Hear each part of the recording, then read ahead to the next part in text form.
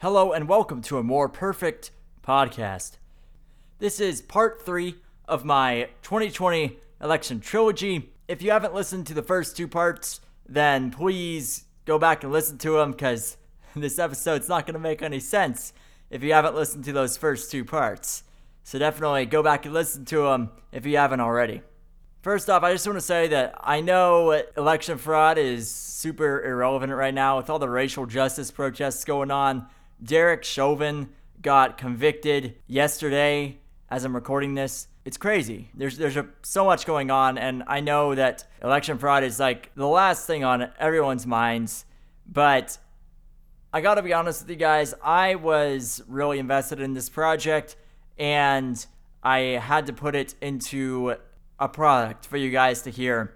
I had researched this so much and I just couldn't really leave it to the dustbin. I know it's really not relevant, but I just wanted to get it out there and get it out of my head. So all three of these past episodes have been kind of the product of me doing that so I can move on to much more relevant stuff. This episode, however, is going to be all about resolving the paradox that I laid out in part 1. So the paradox was essentially that I believed that the election was legitimate and illegitimate at the same time. Two opposite states existing at the same time is what's called a paradox. I did not believe that the election was fraudulent. There wasn't enough fraud to alter the election result. And I simultaneously believed that the election was rigged. And so these beliefs about the election, they come from opposite sides of the aisle. And yet, I said I believed in both, so that's a paradoxical belief. So if you hold a paradoxical belief, then the question becomes, how do you resolve this paradox? The paradox of the 2020 election can be resolved by looking at the terms we use to describe it. What is the difference between a rigged election and a fraudulent election? Between a rigged process and a fraudulent process?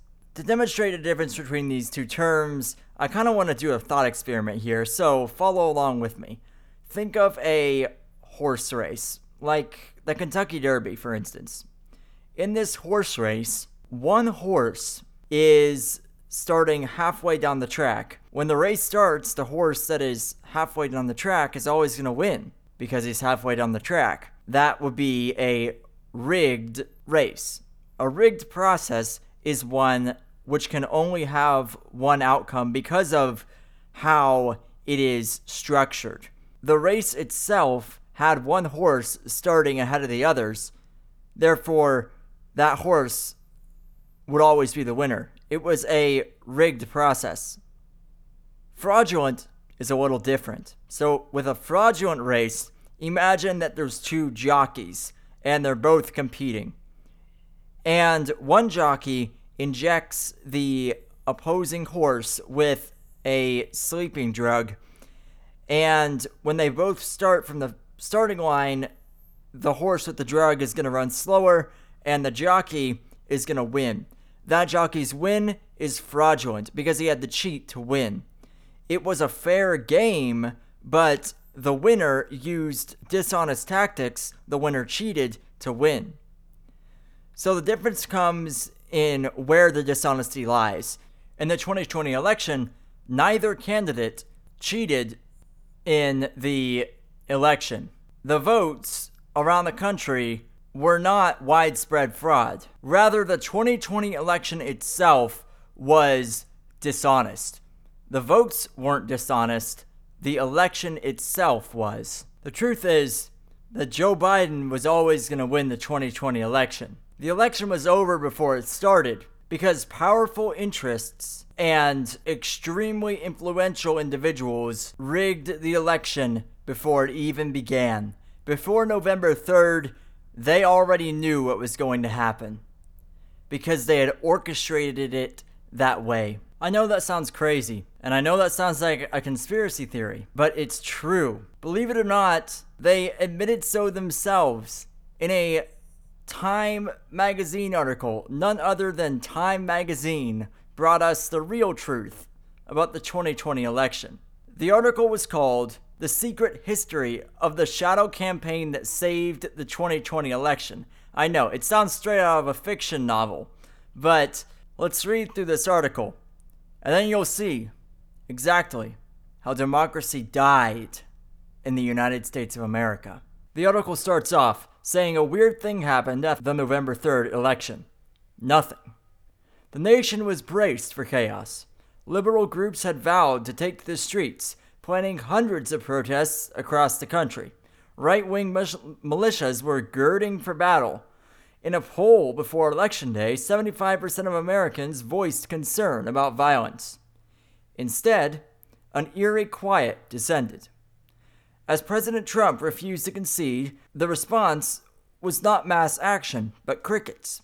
When media organizations called the race for Joe Biden on November 7th, jubilation broke out instead, as people thronged cities across the United States to celebrate the democratic process that resulted in Trump's ouster. A second odd thing happened. Amid Trump's attempts to reverse the result, corporate America turned on him.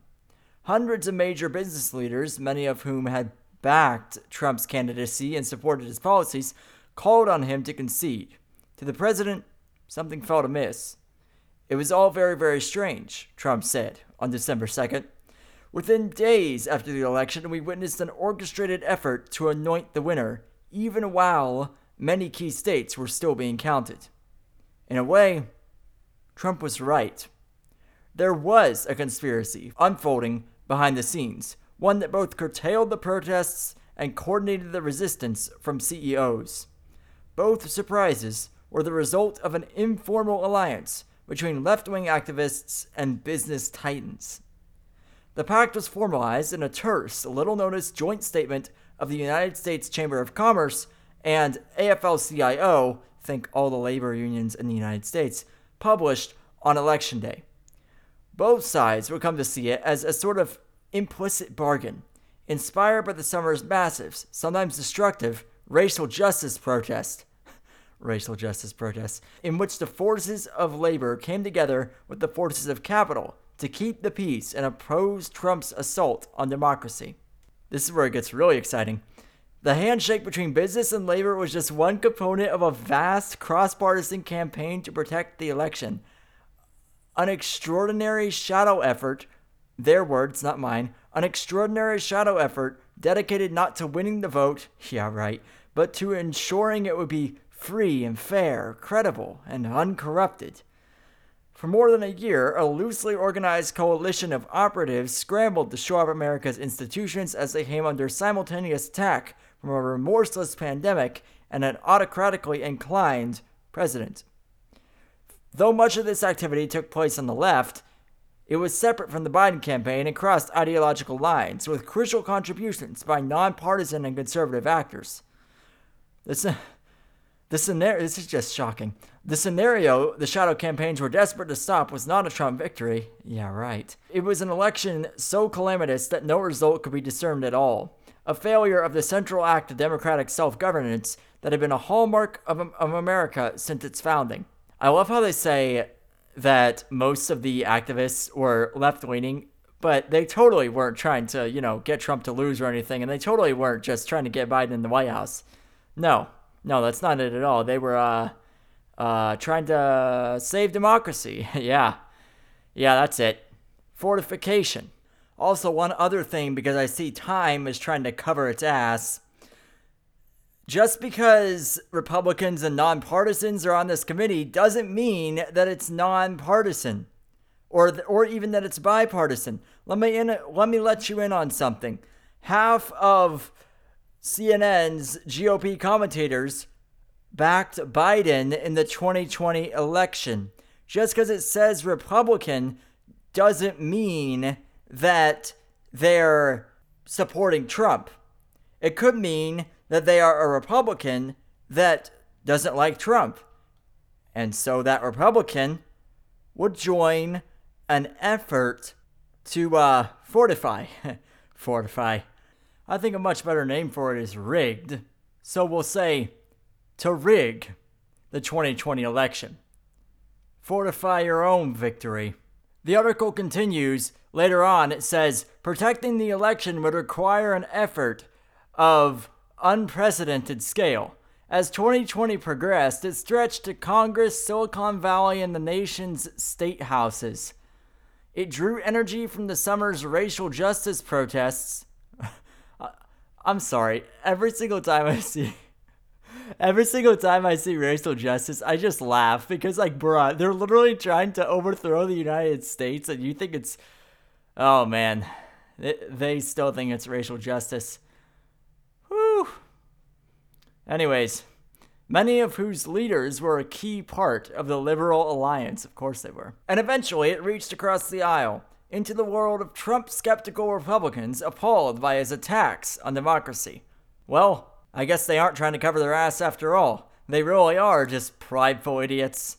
Notice, though, how earlier in the article they said Republicans, and now later on in the article, they're saying Trump-skeptical Republicans. So they give off the impression that this effort to rig the election was a effort that spanned across ideological lines, and it was just a coming together of ordinary Americans. Despite their differences, they came together to save democracy. And then later, they kind of break the ice and tell you that, no, actually, all these people were kind of on the same side here, and they were really just kind of left-leaning, left-sympathetic in the quote-unquote Republicans' case, left-sympathetic activists and corporate entities. It really is deceptive. Speaking of corporate entities, the article continues later on when it talks about disinformation defense, and it says that bad actors spreading false information is nothing new. For decades, campaigns have grappled with everything from anonymous calls claiming the election has been rescheduled to flyers spreading nasty smears about the candidates' families. You know, just a normal American election, guys. But Trump's lies and conspiracy theories, the viral force of social media, and the involvement of foreign meddlers made disinformation a broader, deeper threat to the 2020 vote. So, I want you to notice something about this article. They mention Trump so much, and yet, at the beginning, they reassure you. They're like, oh, we weren't even trying to defeat Trump here. And yet, they say they aren't trying to defeat Trump, and yet they recruit Trump-skeptical Republicans, leftist groups, encourage vote by mail, which is something that Trump didn't like. They do all these explicitly anti-Trump moves. So they're moving against Donald Trump here. It's an anti-Trump effort to fortify democracy against a candidate that would destroy it if he were to win. So we must rig the election so that only Biden can win. Nobody's vote counts. We control how this election's going to go. But it gets so much better. This massive effort also pressured social media platforms to enforce their rules, both by removing content or accounts that spread disinformation and by more aggressively policing it in the first place. The platforms have policies against certain types of malign behavior, but they haven't been enforcing them, one of the activists said. In November 2019, Mark Zuckerberg invited 9 civil rights leaders to dinner at his home, where they warned him about the danger of the election-related falsehoods that were already spreading unchecked. It took pushing, urging, conversations, brainstorming, all of that to get to a place where we ended up with more rigorous rules and enforcement, says Vanita Gupta, president and CEO of Leadership Conference on Civil and Human Rights, who attended the dinner and also met with Twitter CEO Jack Dorsey and others. Gupta has been nominated for Associate Attorney General by President Biden, go figure. It was a struggle, but we got to the point where they understood the problem. Was it enough? Probably not. Was it later than we wanted? Yes. But it was really important, given the level of official disinformation, that they had those rules in place and were tagging things and were taking them down. That's right. A leftist cabal went to big tech, told them to enforce their rules and take down disinformation. Remove disinformation. Of course, if you're not an idiot, you know that disinformation is everything that goes against the leftist narrative. If somebody had said, for instance, on Twitter, what I said in the last episode, which was that most European democracies ban mail-in ballots, and all of them require photo ID to be able to vote, your post would have been censored, taken down, or hidden from your followers. On Instagram, my account is shadow banned. None of my followers, or barely any of them, can see what I post. And I post a lot about the politics of the day, giving my commentary. But I'm shadow banned. And so the disinformation, anti-disinformation platforms protect users. They protect users from my content. Yeah, it really is that bad. It gets really good later on in the article, though. So later on in the article, it talks all about the need for this leftist cabal to explain this rapidly changing election process and to reassure everyone that mail-in voting could never be susceptible to fraud and that it was a perfectly secure process. And so they talk about their reaching out to bipartisan groups and to message to the public that it's all going to be okay and that, evil orange man is wrong. So it talks about this dude named Zach Wamp. Zach Wamp is a former GOP congressman.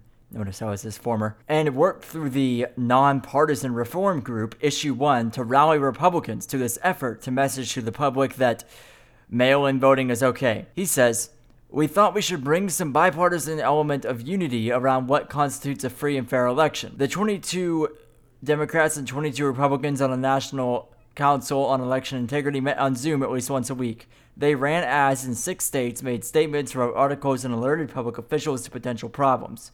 Zach says, "We had rabid Trump supporters who agreed to serve on the council," listen closely, "based on the idea that this is honest.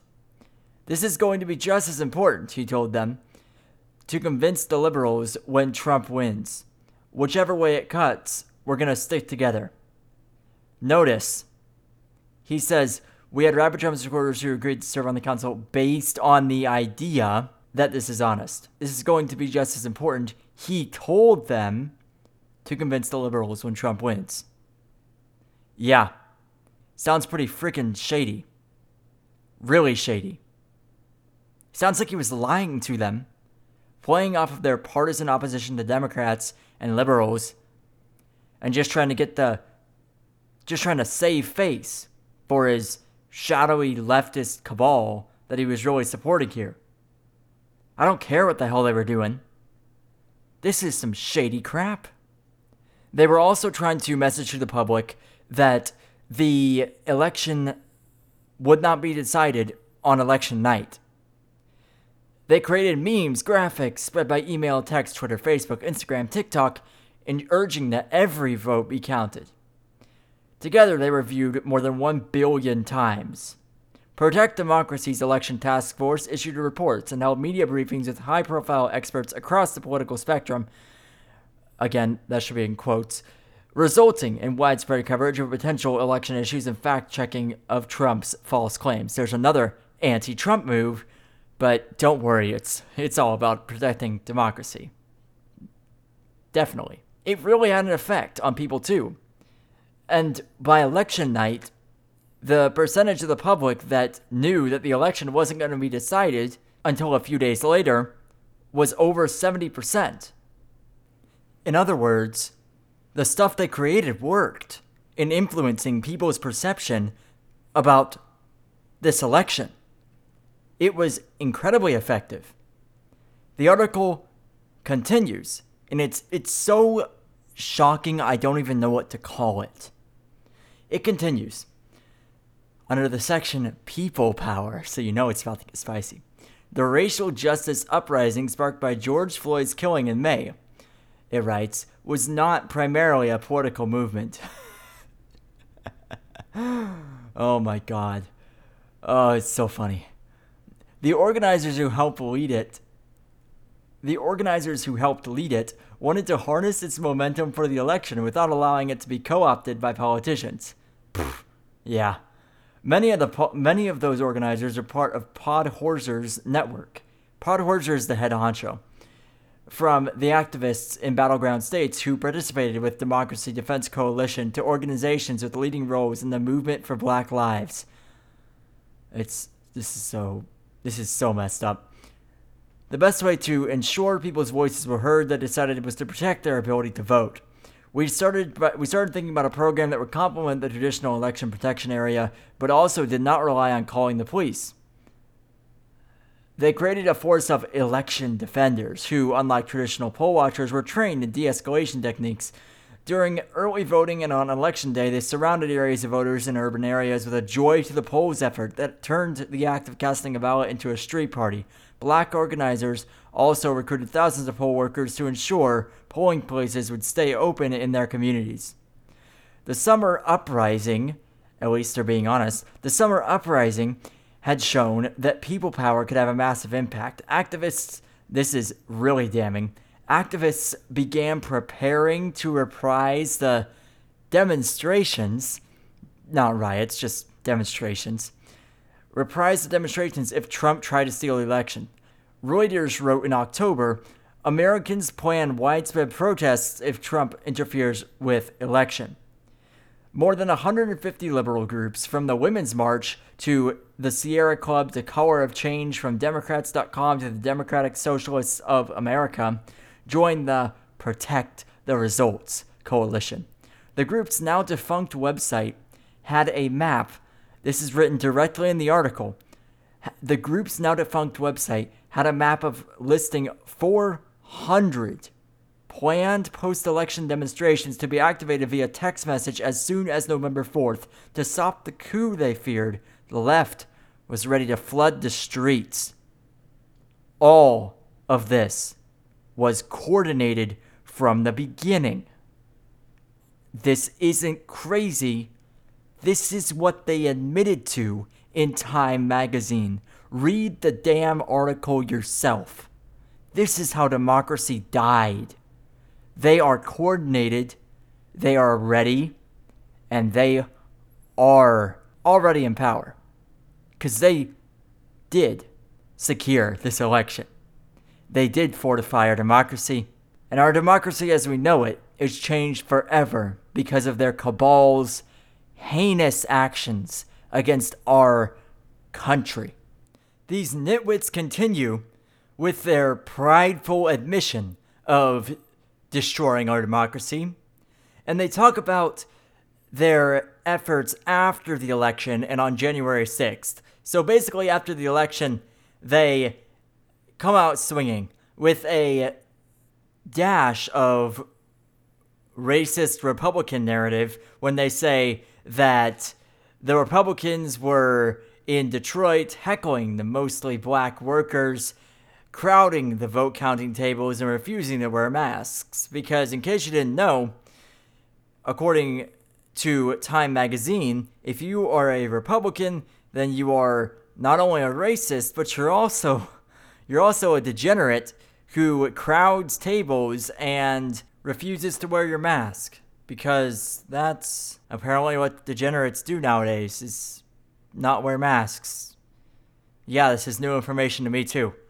Also, you should know that the cabal sent dozens of counter-demonstrators to this one center where votes were being tallied and the Republicans were, being degenerates, according to Time magazine. They literally sent one text and it says within 45 minutes, dozens upon dozens of activists arrived. It's like an army. It really is. If you've ever seen Star Wars, remember the droids that would take commands from the big ship? This is exactly like that, except real life and politics. It's crazy. the amount of coordination, the amount of stickiness that this entire effort had to it. It's disgusting. If you value any shred of honesty, look at this. This is a coordinated effort to fortify the election in their favor. I know the word unprecedented is used a lot today, but I have to say, to my knowledge, this is truly unprecedented. This article continues for the January 6th protests and the Capitol raid on January 6th, and it talks about how there was coordinated no counter-protesters there, and that, or at least not a visible presence of counter-protesters. It is debatable as to whether there was counter-protesters there or not. Some people say that it was Antifa in the crowd the entire time. Not very sure on that claim. I personally don't think it's true, but yeah, whatever. But the cabal made sure that there was no visible presence there because they didn't want to be seen as the bad guys. And that was coordinated as well. Pretty insane how much they were able to coordinate and how much they were able to pull together. These activist groups being so, it's like an ant hive. And they all are coordinated with their different tunnels and everything. It is incredible. I keep saying it again and again, but this article is really one of the most shocking things I have ever read on this podcast by far. Please read it yourself.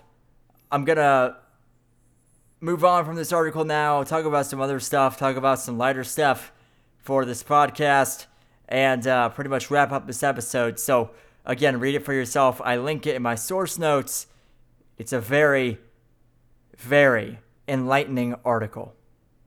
I want to hit on one more thing that really drives home the corruption, the rigged nature of this past presidential election.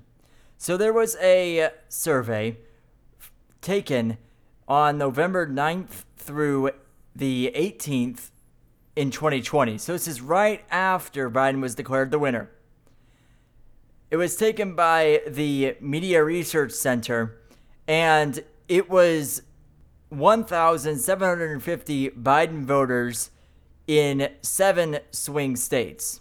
82% of them were either unaware of Trump's biggest accomplishments or the most damning truths about who they were actually voting for. For instance, the Hunter Biden scandal was censored by Twitter from ever being shared when the New York Post broke the story. Or the fact that Kamala Harris was declared the most leftist senator, even ahead of Bernie Sanders. Out of these 82%, which were unaware, 17% of them would have shifted their vote from Biden to Donald Trump, or at least away from Biden, in the 2020 election, if they had known. The media, the leftist cabal, and all the people in between controlled the outcome of this election.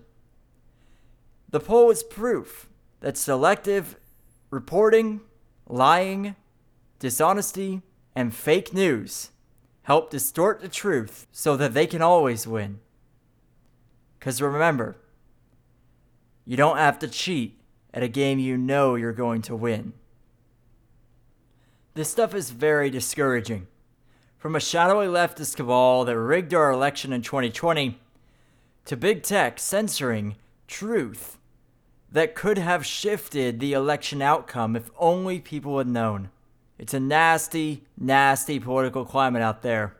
And unfortunately, the people who rigged the election got exactly what they wanted. So it's up to us to take this country back in 2022 and to have an honest election in 2024. I want to give out some hope here to end this trilogy, though. I don't want to totally make everyone who listens to this episode just an absolute pessimist about the future of our elections. There is a path in this forest. The forest may be overgrown, the path may be narrow, but there is historical precedent for a great political comeback. In 1824, there was a corrupt bargain which stole the election from Andrew Jackson. He came back 4 years later in 1828 to an overwhelming populist victory, fueled by a righteously aggrieved following. There was also Grover Cleveland. Grover Cleveland was the 22nd and 24th president of the United States. He served non-consecutive terms. So not only is there precedent for political comeback in the form of Andrew Jackson, but there's also precedent for non-consecutive terms. It's happened before. It's a long shot, but what else do we really have? It's happened before, and it can happen again if we fight hard enough. How do we fight against all this corruption? I encourage you to share this podcast with all of your friends, your family, and everyone who is interested in the future of this nation. Share the podcast. I am on every single platform: Spotify, Apple Podcasts, SoundCloud. I'm even on Audacity now. Every single platform that has podcasts, my podcast can be streamed. So tell everyone you know about it. I'd greatly appreciate it. If you enjoyed this episode, please leave a 5-star review and help protect our nation from being fortified again. This podcast carries valuable information that you won't find anywhere else. Opinions and insights that you're not going to find anywhere else on the internet. It's a vital resource in protecting our country. So please share it with everybody you know. And with that, thank you for listening to my election fraud trilogy, and have a more perfect day.